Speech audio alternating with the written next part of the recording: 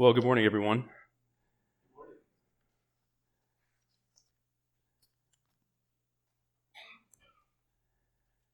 Peter wrote in his second letter to the diaspora, or the spread out believers in Christ throughout the Roman Empire. He wrote this in chapter 3 of that second letter. He says, "This is now the second letter that I am writing to you, beloved.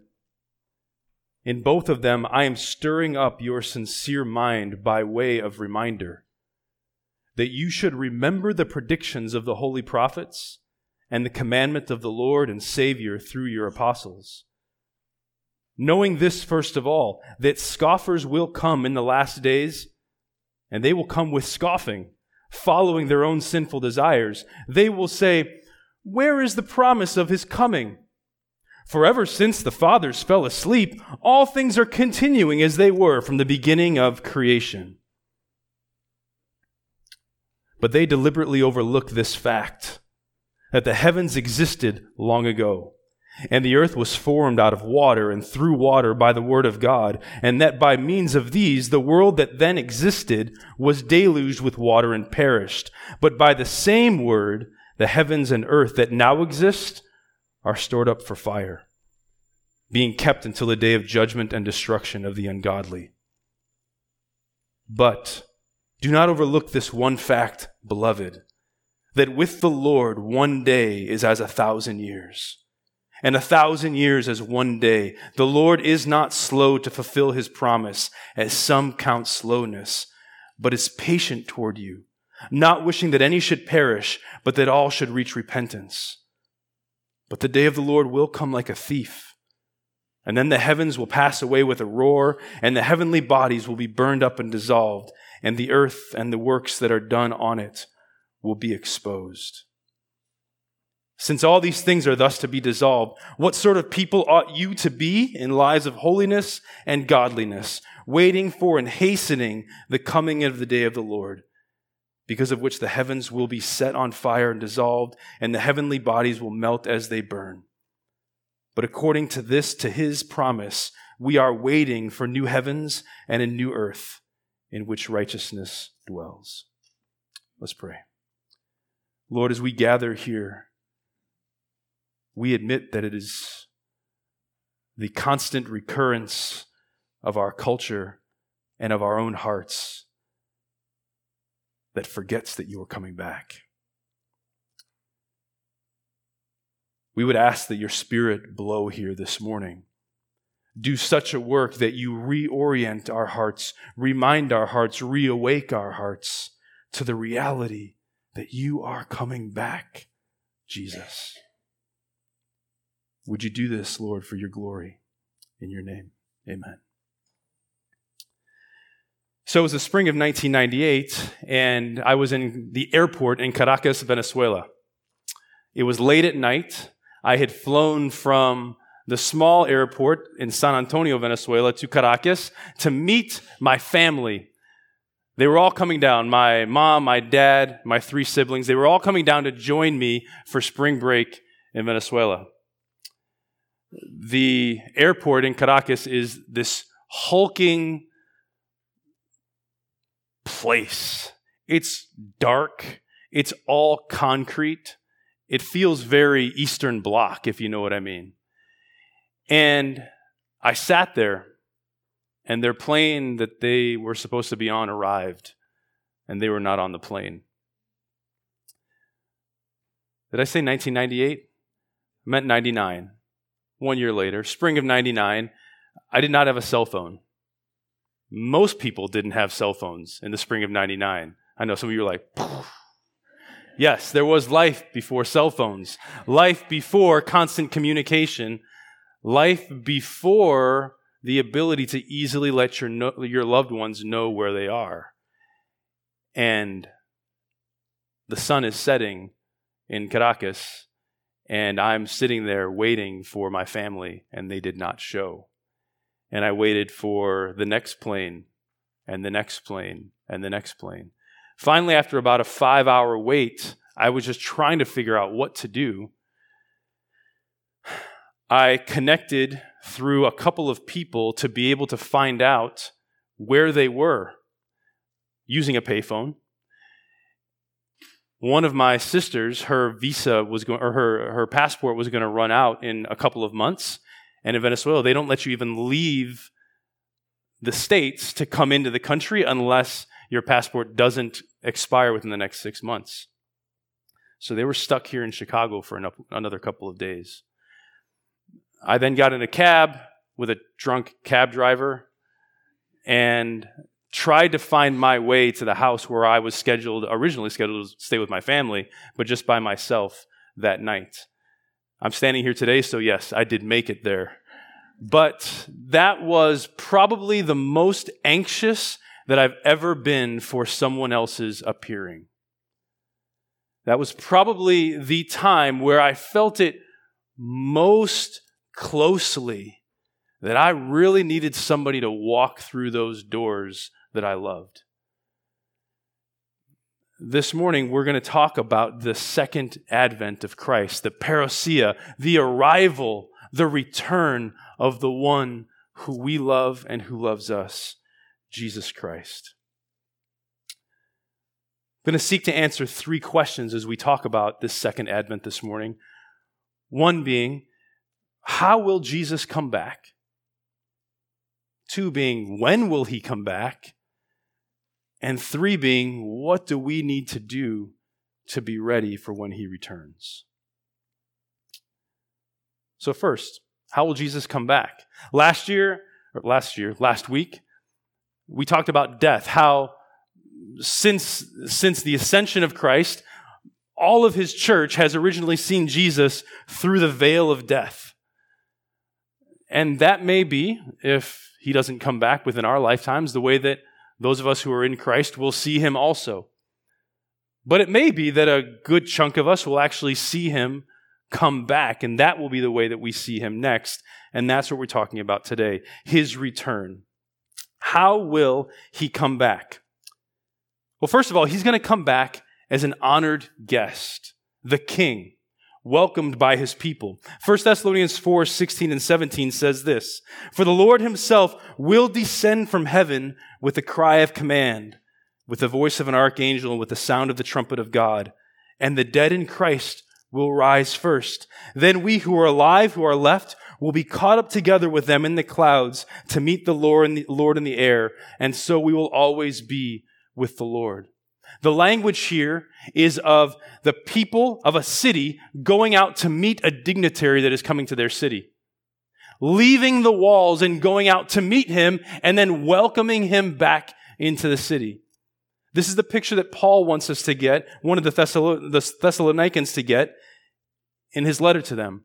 When Christ comes back, we who are his will leave this city and welcome him as he descends, and we will return with him to the earth. You'll be an honored guest, the king, welcomed by his people. Second of all, he will be a dreaded judge. Seen as a dreaded judge, that's how he will come back, by everyone else. John begins Revelation by saying this, "Behold, he is coming with the clouds, and every eye will see him, even those who pierced him. And all the tribes of the earth will wail on account of him. Even so, amen." On that day when Christ comes as king, dignitary, welcomed by his people, he will also be wailed because of. The earth will weep at his return, understanding that they have rejected the one who has come. Thirdly, Jesus is going to come in a personal way, a visible way, and in power. Listen to what happened at the ascension. This is Acts chapter 1. Jesus has resurrected. He's been on earth for 40 days, and now he's ascending back up to heaven. And the disciples are looking up. As they were looking up, Jesus was lifted up, and a cloud took him out of their sight. And while they were gazing into heaven, as he went, behold, 2 men stood by them in white robes, and they said, "Men of Galilee, why do you stand looking into heaven? This Jesus, who was taken up from you into heaven, will come in the same way as you saw him go into heaven." So you see, right there, God's messengers, the angels, are saying, you see him going this way, he's going to come back in the same way. Personal, visible. At the end of Mark chapter 13, Mark chapter 14, Jesus is being tried before the Jewish priests. But he remained silent and made no answer. Again, the high priest asked him, "Are you the Christ, the Son of the Blessed?" And listen to Jesus' words. "I am. And you will see the Son of Man seated at the right hand of power and coming with the clouds of heaven." And the high priest tore his garments and said, "What further witnesses do we need? You have heard his blasphemy." In the words of Christ himself, right there as he's facing the cross, his hope was in his return. It was used as a means of conviction even. Truth-telling, truth-speaking to power, the power of the Jewish priests. One day, you're going to see true power. It's going to come in me, and I'm going to descend through the clouds. You will see it. I hope that you see this direct line of redemption from the cross to the resurrection, to the ascension, and what we're talking about today, to his return. There is no good news, there is no gospel without the culmination of all things, without Jesus coming back to bring those people, his people, the ones that he died to save, back to himself.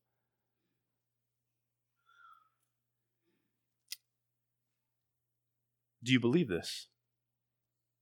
Question that Jesus asked Martha last week in John 11. Do you believe this? Do you believe that Jesus will come back one day? That there is a day still to come?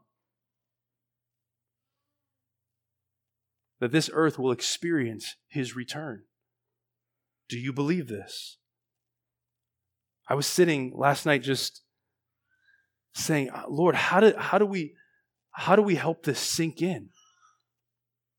Like I was praying before, we are people that are consumed with the visible, with the tangible, with the audible. They're the things that dominate our lives, the temporal. How can we train our hearts to think on the eternal? And the Lord just impressed on me. Confess it.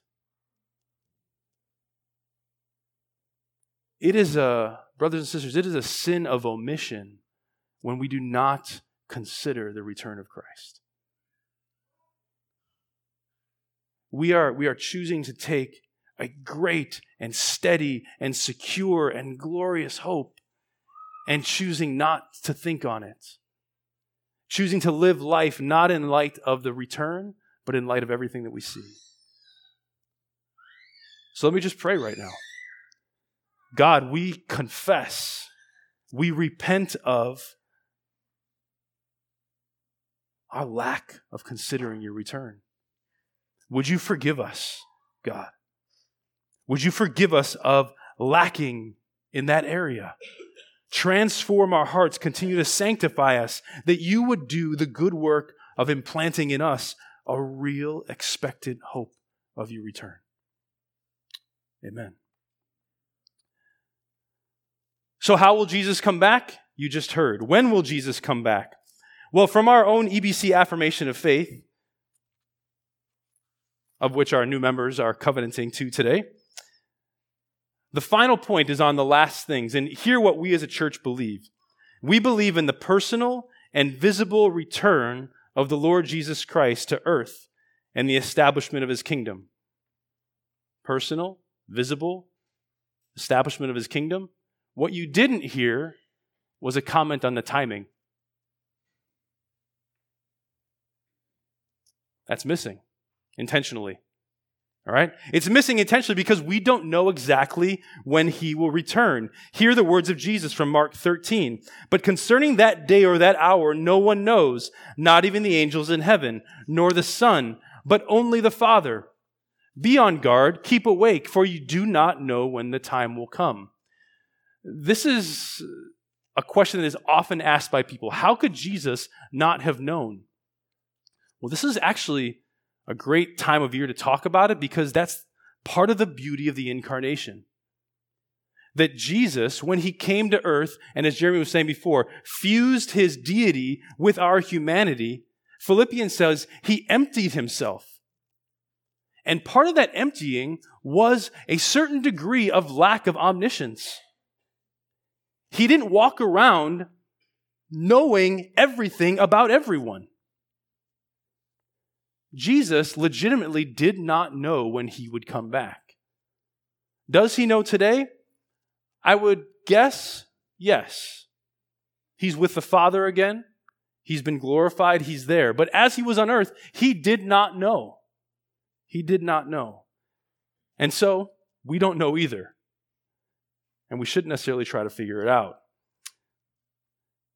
But where does that leave us? Well, I would say, to just say, well, we don't know and just shrug our shoulders, isn't really where the Bible wants to leave us. Okay? The New Testament is full of references to the day of the Lord, to his appearing. Paul says to Timothy, he says, I have a crown of righteousness that is awaiting me and all of those who long for his appearing. Christians are identified as people who long for the return of Jesus. And you see that over and over and over again. Paul, John, James. You just see that theme through the New Testament. So to just say, well, shrug our shoulders, we don't know, probably isn't where the Bible ultimately wants us to leave that conversation. But I think this morning it's worthwhile to discuss two words: rapture and imminence.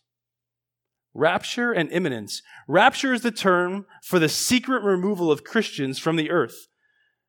Popularized, if you're around my age especially, by a cult classic movie from the 70s, A Thief in the Night. Some of you are like, oh yeah. Had nightmares for weeks over A Thief in the Night. There's also the Jerry Jenkins and Tim LaHaye series called the Left Behind series. Both of those cultural icons, well, Christian cultural icons in particular, Nicolas Cage was also in the movie, the newest Left Behind, is that there is a day when Christians will be secretly taken up and planes that are piloted by Christian pilots will crash. And there will be traffic jams everywhere, and kids will be left without their parents. And you can run down the line of what the rapture would entail, that Jesus takes his people to be with him before a time of tribulation. That's rapture. Imminence is a term that means about to happen. And it's often paired with the rapture, emphasizing the sudden surprise arrival, a thief in the night, as Jesus arrives for his people and rescues them from the wrath to come. This is according to, in particular, a certain interpretation of 1 Thessalonians 1:10, that we as his people would be saved from the wrath that is to come. However, I have to say that a more natural reading of Scripture doesn't lend itself to a belief in the rapture. This idea that there would be one day when the church is snatched up and another day when Christ comes back. A more natural reading of Scripture is that there seems to be one day, the day of the Lord, when Jesus will return as both judge of the world and king of his people. Now, I say this with grace. I'm not pounding the pulpit, because I only pound the pulpit when I'm emphatically sure that this is the case. And I got to say, there are Bible-believing, strong, mature Christians that believe in the rapture. And that may be some of you. That's okay. That's okay. I'm just offering a little pushback this morning. Okay? My favorite professor at Moody taught the rapture. But when he led us through our Daniel and Revelation class, he also said there are weaknesses to that understanding, as there are to every understanding of the last times, what is to come. All right? So, I'm just offering a little pushback this morning, some food for thought, that the rapture might not be the best way to interpret what is still to come. I would say this in addition to that. Sometimes when you wait for the rapture, maybe you're waiting for the rapture instead of actually waiting for Jesus. Let me be more clear on that. The rapture can be taken as a time of escape. There is a wrath to come. The church is going to be saved from that wrath. Whoop, let's get out of here. Instead of actually waiting for Jesus. It can be a type of escapism, maybe even a reflection on a lack of a theology for suffering in the American church. That we wouldn't say we're willing to go through suffering for the sake of the gospel. That we are somehow exempt from being refined by suffering. Just something for you to consider. So are you telling me, Andy, there's no rapture? I'm telling you that I personally am not looking for the rapture. If you're looking for the rapture, okay. But be looking for Jesus, not to escape. I personally am looking to the clouds for Jesus to return as king. Now, if he wants to take us secretly to himself before the tribulation, I'm cool with that. But I just want to warn us against that possibility of escapism and comfortable Christianity. What about imminence? This idea that Jesus is coming soon. Could Jesus come back today? Again, remember, we're still talking about when Jesus is coming back. Could Jesus come back today? Before answering that, let me tell you a few things that the Bible seems to indicate will happen before Christ returns. 1, Mark 13 talks about the preaching of the gospel to all nations. Mark 13 also talks about a great tribulation coming before the return of the Son of Man. Mark 13 also talks about false Christs and false prophets coming. Mark 13 also talks about powerful signs in the heavens. 2 Thessalonians 2 seems to be pretty clear that there will be a coming of the man of lawlessness before the arrival of the Son of Man. And number 5, Romans 9 through 11 seem to point to a glorious returning of a great number of Jewish people to put their faith in Christ. Have these happened? Perhaps. Have they definitely happened? I don't know. Are all of them yet to happen? Beats me. But it seems like they haven't totally occurred. You might say, well, doesn't that weaken imminence that Jesus could come back today? It doesn't totally weaken imminence because God does things in his timing and in his way with his understanding and knowledge. His ways are higher than our ways. Our reading of prophecy is not crystal clear. Could he come back today? Yes, he could. But I would say rather than imminence has a longer view rather than particularly we must think that it is coming back today. Hear me when I say that. If you read the words of Jesus or Paul or Peter or John or James, all of whom stressed both readiness and the soon arrival of the kingdom,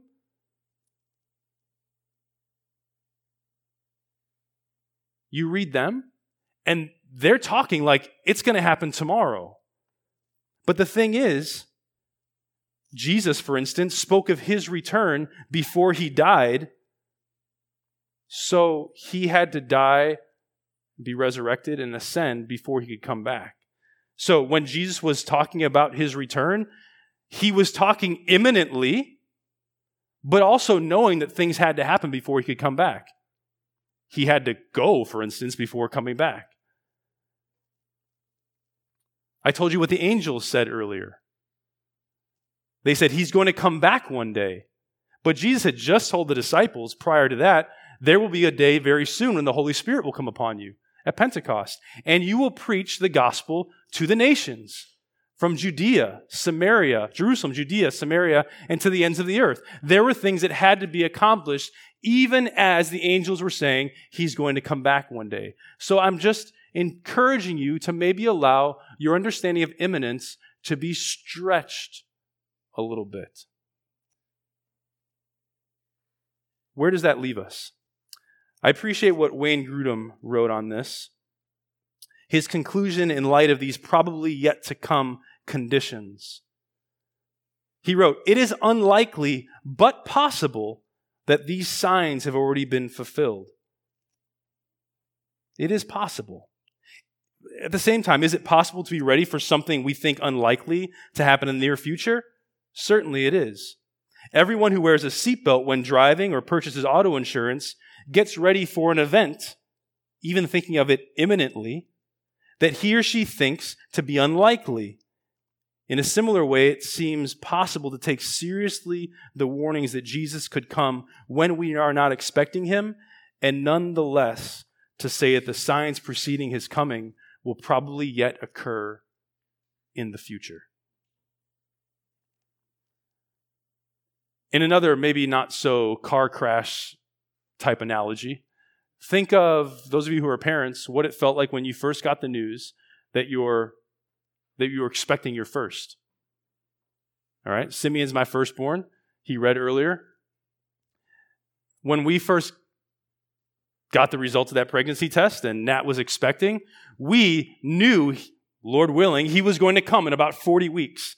So we had that due date. We were looking towards that date, but we were doing things in the meantime that led up to that date. Nat was going to regular doctor's appointments. She was finding a midwife. I was painting his room this like neon atomic orange. It was horrible. We had to paint over it before he came back, or not before he came back, before he was born. There were things that we did in preparation for that day to get ready for that. But, as we all know, there also is that possibility that baby can arrive much earlier than the due date, much earlier than anticipated. So it was good that we started doing those things ahead of time.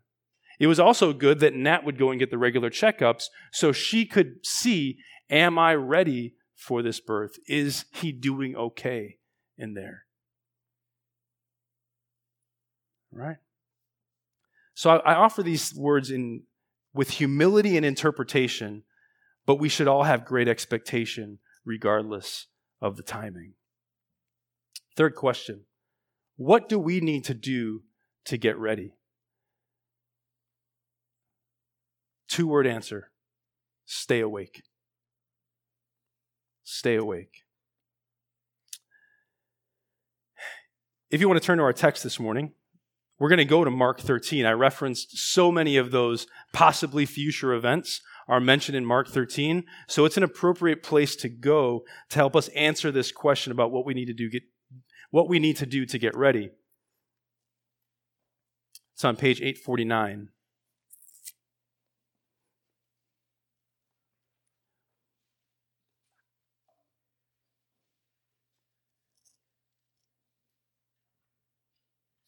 Jesus had just been talking about the widow's offering.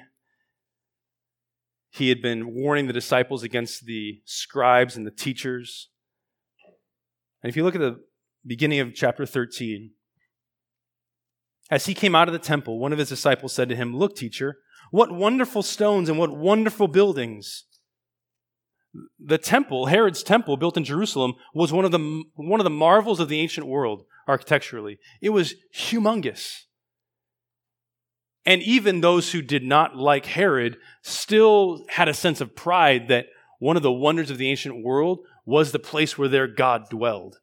And it was sitting right there in their city of Jerusalem. So the disciples say, "Look, teacher, what wonderful stones, what wonderful buildings." And Jesus said to him, "Do you see these great buildings? There will not be left here one stone upon another that will not be thrown down." Continuing on, as he sat on the Mount of Olives opposite the temple, Peter and James and John and Andrew, they pulled Jesus aside and they asked him privately, "Tell us, when will these things be, and what will be the sign when all these things are about to be accomplished?"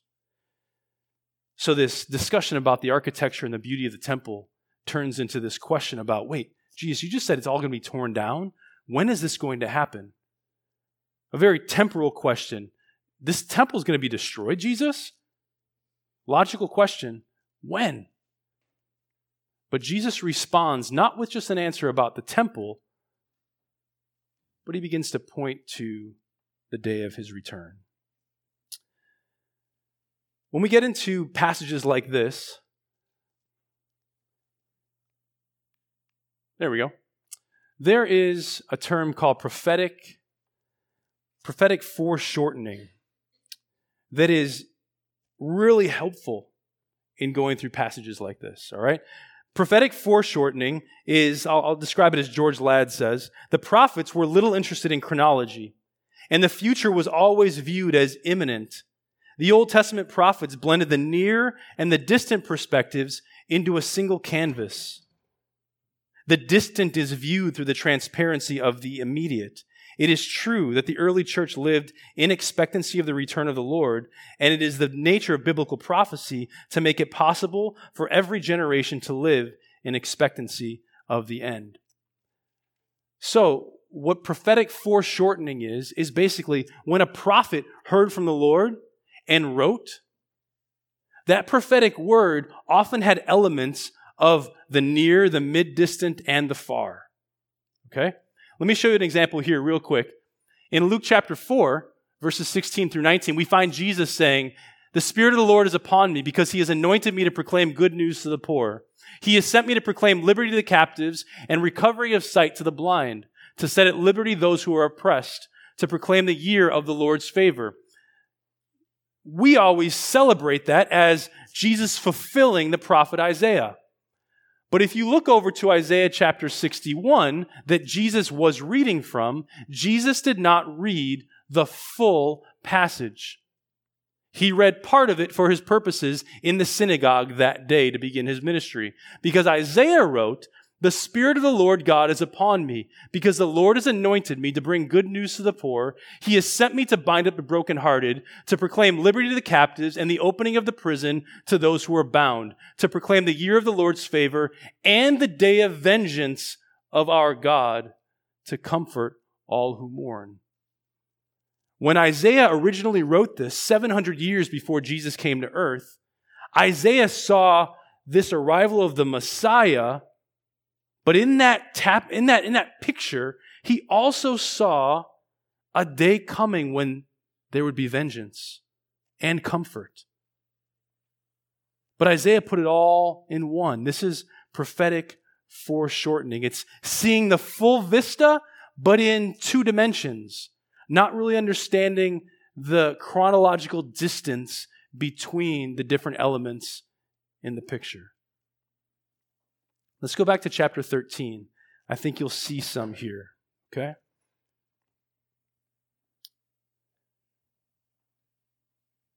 Verse 5. Jesus began to say to them, "See that no one leads you astray. Many will come in my name, saying, 'I am he,' and they will lead many astray. And when you hear of wars and rumors of wars, do not be alarmed. This must take place, but the end is not yet.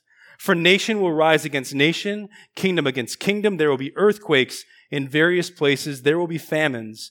These are but the beginning of the birth pains. But be on your guard, for they will deliver you over to councils, and you will be beaten in synagogues. You will stand before governors and kings for my sake to bear witness before them. And the gospel must first be proclaimed to all nations. And when they bring you to trial and deliver you over, do not be anxious beforehand what you are to say, but say what is ever given you in that hour, for it is not you who speak, but the Holy Spirit. And brother will deliver brother over to death, and the father his child. And children will rise against parents and have them put to death. And you will be hated for all for my name's sake. But the one who endures to the end will be saved. But when you see the abomination of desolation standing where he ought not to be, let the reader understand. Then let those who are in Judea flee to the mountains. Let the one who is on the housetop not go down, nor enter his house to take anything out. And let the one who is in the field not turn back to take his cloak. And alas, for women who are pregnant and for those who are nursing infants in those days, pray that it may not happen in winter. For in those days there will be such tribulation as has not been from the beginning of creation that God created until now, and never will be. And if the Lord had not cut short the days, no human being would be saved. But for the sake of the elect whom he chose, he shortened the days. And then if anyone says to you, look, here is the Christ, or look, there he is, do not believe it. For false Christs and false prophets will arise and perform signs and wonders to lead astray, if possible, the elect. But be on guard. I have told you all things beforehand.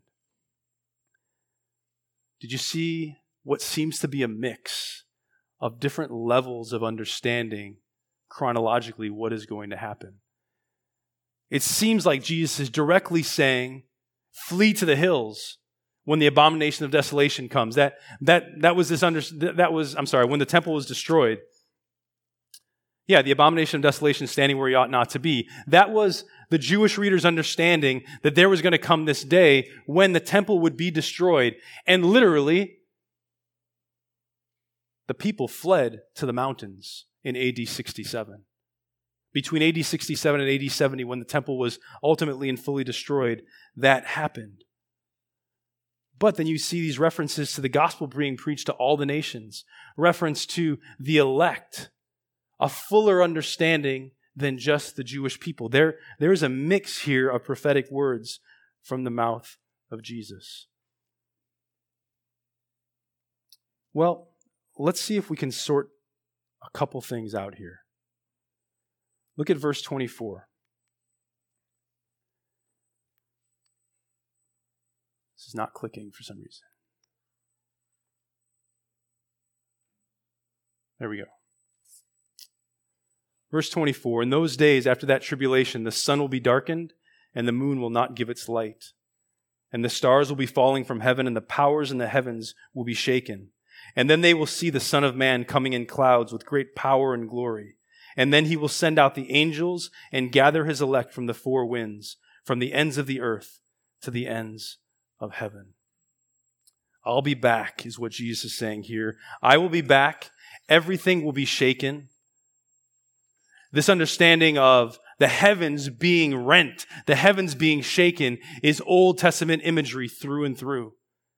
That when God descends to the earth, the very creation that he made will quake, extending beyond just the earth itself, but into the heavens. This is the return of the King, the full arrival of the kingdom, and the King and his angels will gather all of his chosen people, the elect.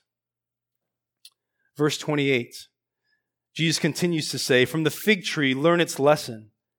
As soon as its branch becomes tender and puts out its leaves, you know that summer is near. So also when you see these things taking place, you know that he is near, at the very gates. Truly I say to you, this generation will not pass away until all these things take place. Heaven and earth will pass away, but my words will not pass away. Tim, can you help? There you go. Thanks. Take me at my word. Jesus presents here the parable of the fig tree, which seems to most directly predict that destruction of the temple in AD 70. And you may say, well, what does that have to do with us? That's past. That's history. Correct. That's why it's so incredibly important. Because Jesus concludes that parable by saying, heaven and earth will pass away, but my words will not pass away. Jesus is trustworthy, and his word never fails. His word never fails. So, for him to present this parable that for us, 2,000 some years later, we're reading back and saying, wow, Jesus was looking at the destruction of the temple 40 years prior to it actually happening, and then it happened. We can trust that Jesus' words will come true. The historic reality of the temple being destroyed then plays itself forward into the following parable. Verse 32. Concerning that day or that hour, no one knows, not even the angels in heaven, nor the Son, but only the Father. Be on guard. Keep awake, for you do not know when the time will come. It is like a man going on a journey when he leaves home and puts his servants in charge, each with his work, and commands the doorkeeper to stay awake. Therefore, stay awake, for you do not know when the master of the house will come, in the evening or at midnight, or when the rooster crows, or in the morning, lest he come suddenly and find you asleep.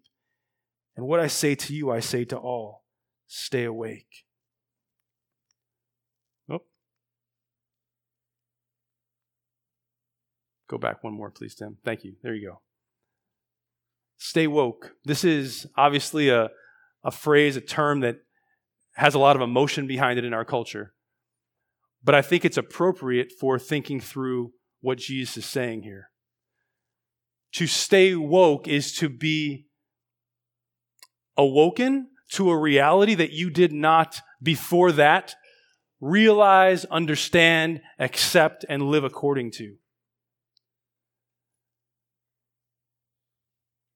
For Jesus, I think in our modern vernacular, he would very much say, stay woke. I want you to know that I am coming back. That is a reality that I want you awoken to. I want you to realize that I am coming back in the future, and I want you to live in light of that returning. So stay woke. Live in light of that reality. There is still something to come. There is someone still to come, and it is me. Yet no one knows when but the Father. And then he gets into this parable of the servants and the doorkeeper, talking about the sudden return of Christ. And he says, stay awake 4 times. But do we actually get the point? Would we actually say, yeah, when I'm walking out of here today, my takeaway is that I need to stay awake. I need to be thinking about, considering the reality that Jesus is coming back. Would we let that sink down and the Holy Spirit use that truth to keep us woke to that reality? See, Jesus here is presenting prophetic foreshortening in these 2 parables. The temple is in the foreground. That already happened after he was speaking, but prior to where we're at now. We're in the midground there, staying awake, and in the far is his return. These images may be farther or closer than they appear. We have to begin thinking in light of the realities that have come to pass and what is still to come. Jesus, as the great prophet, the ultimate prophet, also foreshortened when he spoke. So when it comes to what is to come, are you asleep or are you awake? Well, it's interesting here. Jesus uses this stay awake 4 times, and it just comes before he goes with the disciples to the garden, before he's betrayed. And in the garden, in chapter 14, verse 38, he says this, watch and pray. Same word as stay awake. Watch and pray that you may not enter into temptation. The spirit indeed is willing, but the flesh is weak. Of course, we know that the disciples a number of times fell asleep. Jesus asked them to pray. He was praying. Jesus asked them to pray along with him and stay awake. And their flesh was weak, and they fell asleep. They did not pray. The disciples fall asleep, and they don't follow through on staying awake. I think there's a point of connection here between the parable of the servants who were told to stay awake and Jesus then telling his disciples to stay awake. You may be saying, I don't know how to practically get this into the bloodstream of my heart for me to actually be considering the return of Christ regularly. You're right. Because we are prayerless and our flesh is weak. We're prayerless and our flesh is weak. We step back from opportunities to engage the eternal by choosing the temporal to fill our lives rather than the eternal through prayer. And our flesh is weak. Jesus knows this. He knew this about those disciples. Our flesh is weak. They did not understand the gravity of the situation. Do we?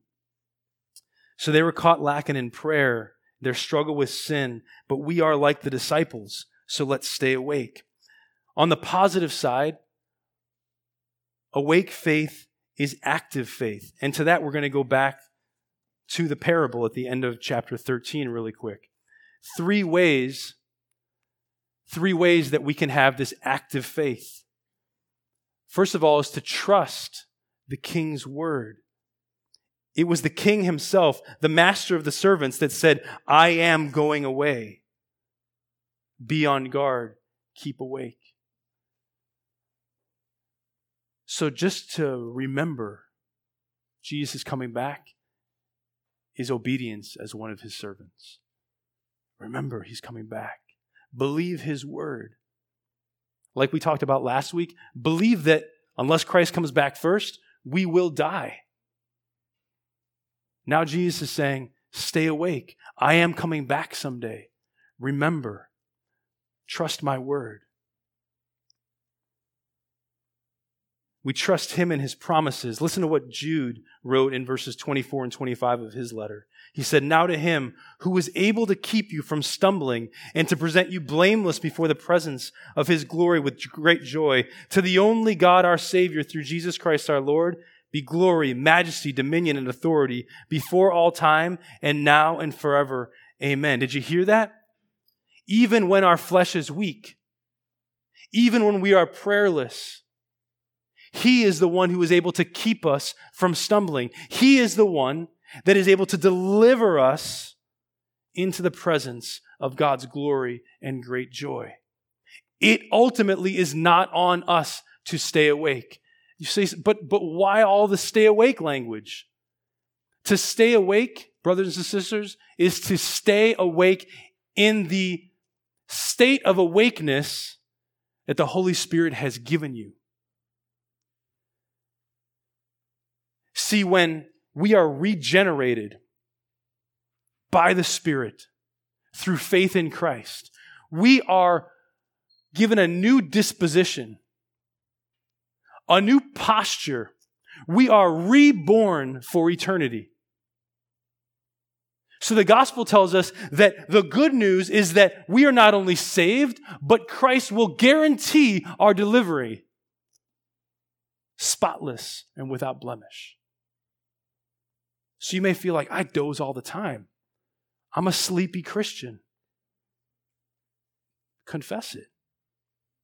And remember that he is the one who has made you awake. If it wasn't for the work of his Spirit, you would not be in any way anticipating the return of Christ. And you would be dismissing this entire sermon and half of all Christmas carols as bunk. But the reality is, for those who are in Christ, the Spirit has regenerated and rejuvenated your heart in such a way that you now expect it at the core of your new being, even if you don't always acknowledge it and live it out in the day-to-day. We have been changed. We have been changed for eternity. Trust the King's word. Let's also be about the King's work. Did you catch that little phrase in there? Verse 34, it's like a man going on a journey when he leaves and he puts his servants in charge, each with his work. Each with his work. Do you consider your work to be eternal? Do you consider what you're doing Monday through Saturday, maybe even this afternoon, to be eternal? The things that you do with the members of your body, how you use your mind, your hands, your feet, your emotions, your time, all that God has given us as his new creations, what has he called you to do? What work has he given you to do? And so that can be on two levels. It can be, all the things that you do away from here. You might feel like I'm stuck in this dead end situation. It might be your job. It might be the place that you're at with your family. It might be a place of indecision and I'm not quite sure where I'm going from here. Do you trust that the Lord is with you in that? Do you trust that right now his calling on you is to be faithful to what he has put in front of you to do? Don't worry about the 5-year plan. Don't worry about the 5-month plan. You might not even necessarily need to worry about the 5-day plan. Just think about the next 5 minutes. What will you do with the next 5 minutes? Will you be about the work that he's given you to do? We are his servants, called, saved, as Ephesians 2 says, into good works that he prepared in advance before eternity for us to do. Consider where you're at. But then I would put on top of that, consider your spiritual gifts. Consider your place in this church. You're not here accidentally either. You're not in the place where God has you away from here accidentally. You're also not here accidentally. And the Lord has brought you here and the gifts that he's given you through his Spirit to be used here with his people. Now, for some of you, that may mean I can spend a whole lot of time. I'm retired or I'm unemployed. So let me just pour into the work of the church right now in ways that I can't normally. And you have lots of opportunity. Can I just say, if you don't know where you fit, can you ask somebody? Like, put that down in your bulletin right now. If you don't know where you fit, if you don't know how to be used here in this place, in this body, ask somebody. See, I'm wondering, I want to be used. I have time. I'm trusting that because I'm a Christian, I have the Spirit, which means I have spiritual gifts, but I don't feel like I'm being used. Don't wait on somebody else to say, hey, would you fill this? Would you do this? Consider how you could ask someone else to consider who you are and say, I think you might be a good fit in this way. Take the initiative.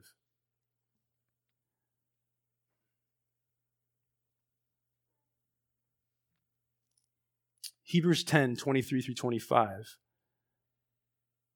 says this, let us hold fast the confession of our hope without wavering, for he who promised is faithful. And let us consider how to stir up one another to love and good works, not neglecting to meet together, as is the habit of some, but encouraging one another, and all the more as you see the day drawing near. I just mentioned the church, but let me go back to vocation, what you do away from here. How is God calling you into work away from here? All right? I was just talking with Mark Pike before the service. Mark is flourishing in the new job that he has. And it's, as someone that's known and loved Mark for a lot of years, it's so beautiful to see him click in a place doing a thing that this time last year, he had no clue about. But God, in his wonderful wisdom, has done that. How about you?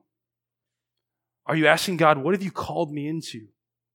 Not just at the church, but away from the church. What do you want me? How do you want to stretch me? How do you want to grow me? How do you want to pull me out of the same mundane status quo I've been stuck in for a long time? And I want to walk in faith and see if you open up new avenues of ministry, even outside of my church.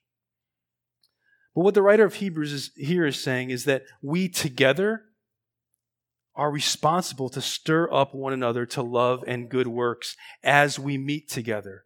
And this, as the author of Hebrews says, is a real, tangible way that we live in light of the return of Christ. By seeking out other eternal people, which we are, when we seek out other eternal people and we speak and say, I want to encourage you to dive into that. I want to encourage you to love more deeply. I want to encourage you to risk in a way that you might not feel you can actually risk. Trust God.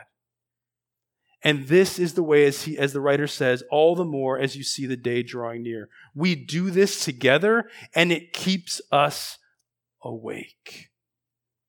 It keeps us awake.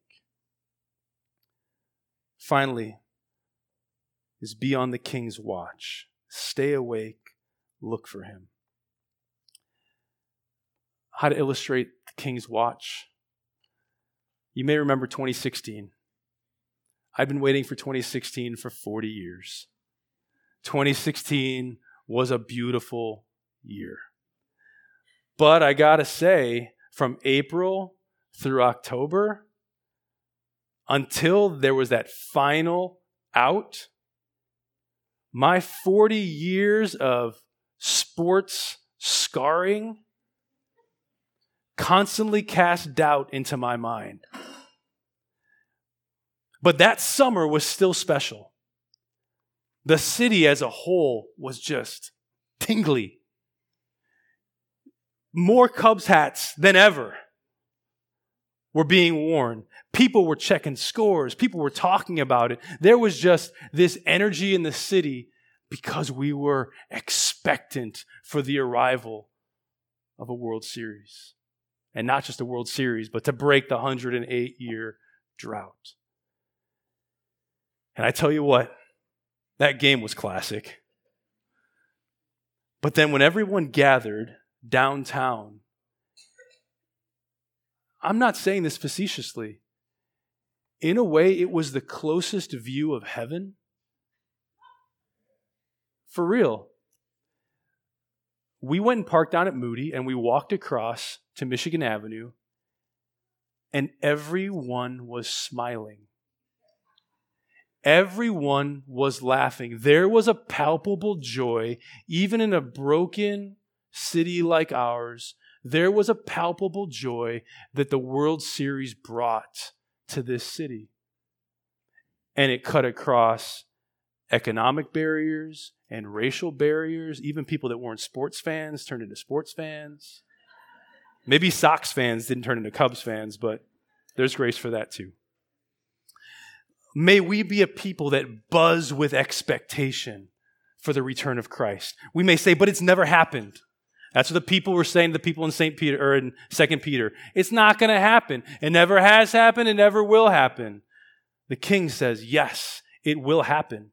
Maybe not according to your timetable, but it's going to happen. It is going to happen. As I was musing on Christmas this week, just these couple of lines came to me. 'Twas the night before Christ's return, and all through the earth, the only ones not sleeping, in fact, were his church. And what I say to you all, stay awake. Let's pray.